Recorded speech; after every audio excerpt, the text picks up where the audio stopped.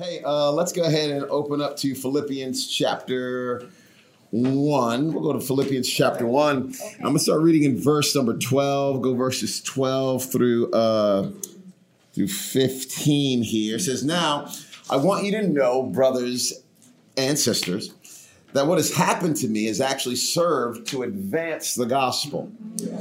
As a result, it has become clear throughout the whole palace guard and to everyone else that I am in chains for Christ. And because of my chains, most of the brothers and sisters have become confident in the Lord and dare all the more to proclaim the gospel without fear." Little title for today is I Have Decided. I have decided. So for all of you leaders that are listening, love you so much. So thankful for every last one of you.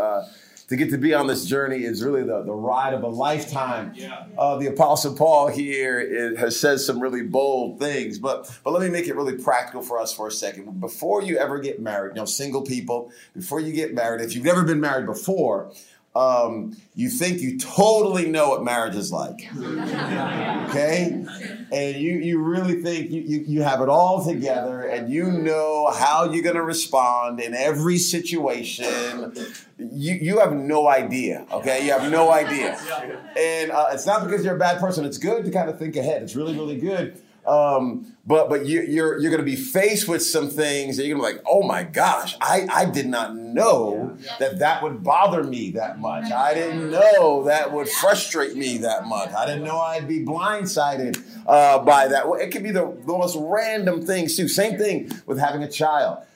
Before you're a parent, you just feel like I've got this all together. I mean, I babysat before. I know what I'm doing. I'm an uncle, right? I'm an aunt.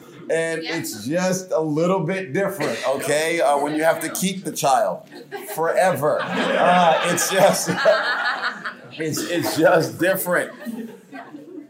But with both of these things, what you want to do is you got to make some certain decisions before you have to make decisions. Wow. That's good. You have to decide that there are some things that will be non-negotiables for you before you ever are faced with the non-negotiable, if that makes sense. Because if you don't make the decision before the decision comes, then you'll vacillate in a moment of trial and you might make something an option that would have never been an option before. So for marriage, for instance, you're like, man, I'm in this thing. I'm in it. And of course, we got grace and love and support for everyone that has, had a divorce. We know God reconciles and heals. We know all of that. But let me just say, before you're ever in it, you got to decide that you're in it. You got to make the decision beforehand. Because if not, I'm just telling you, there are enough things that will come your direction. And in our day and age, some things aren't even all that significant. Some things can be really small, like we're not getting along. Not getting along is not reason for two individuals not to be married anymore. But in our day and age, we're trying to get comfortable for us. We're trying to be happy. We want to be in our space. We got to make sure we feel good. And the marriage covenant is not about that.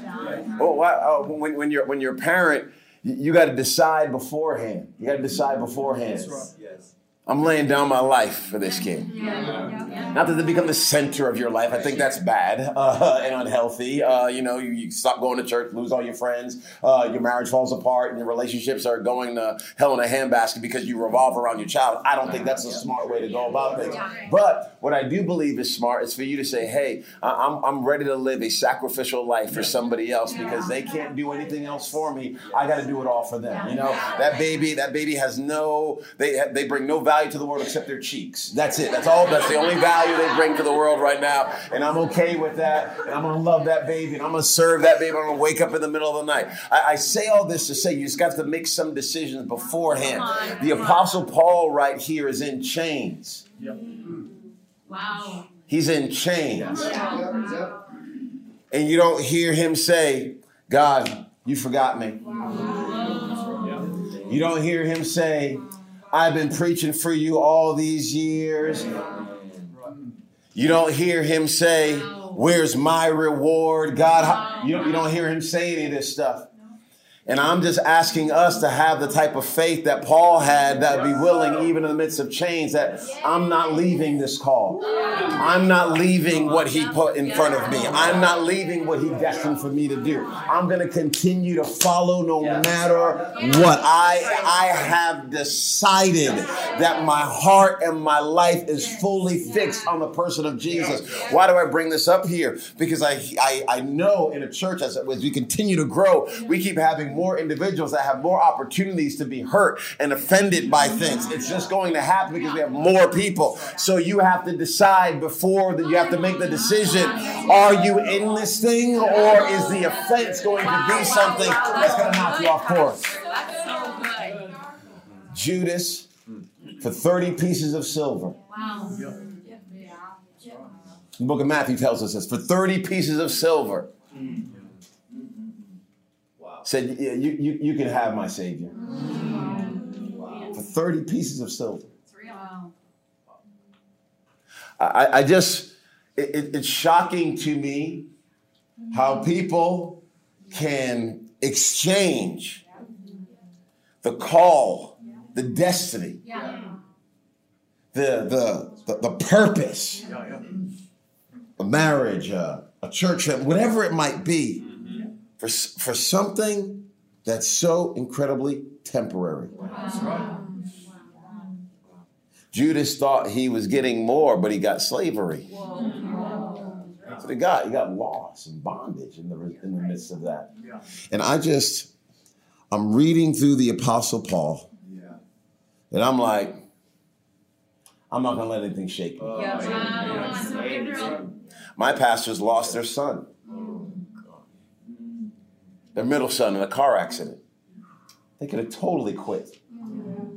I would have understood if they said, you know what? I'm done. Tap out. I'm finished. God, I'll give you my whole life. And then my son is now in heaven. I don't get to see him till heaven. I'm all done. I would have understood. But they made some decisions before they had to make the decisions. It's so powerful. I'm just saying what you got. That's on you. That you get to make that choice. I get to make that choice. And as we get ready we're talking about mobilizing, we get ready for 2020. I'm just telling you, this is the type of fire and fight and tenacity and hope and love and connection that we need with our glorious Savior. And my friends, if you can get this with Jesus, you're deciding that nothing's going to shake you from your relationship with Him. Nothing is going to get you off of loving Him and serving Him and following Him and giving Him your whole heart. So I don't care where you are around the world. I don't care what it is you've been called to do. I don't care what field you are in. You are not getting off of this relationship with Jesus, this glorious gospel, what He has called you to do. And no matter where you go, you already decided. You've already decided. That's what I want for us. I love you guys so much.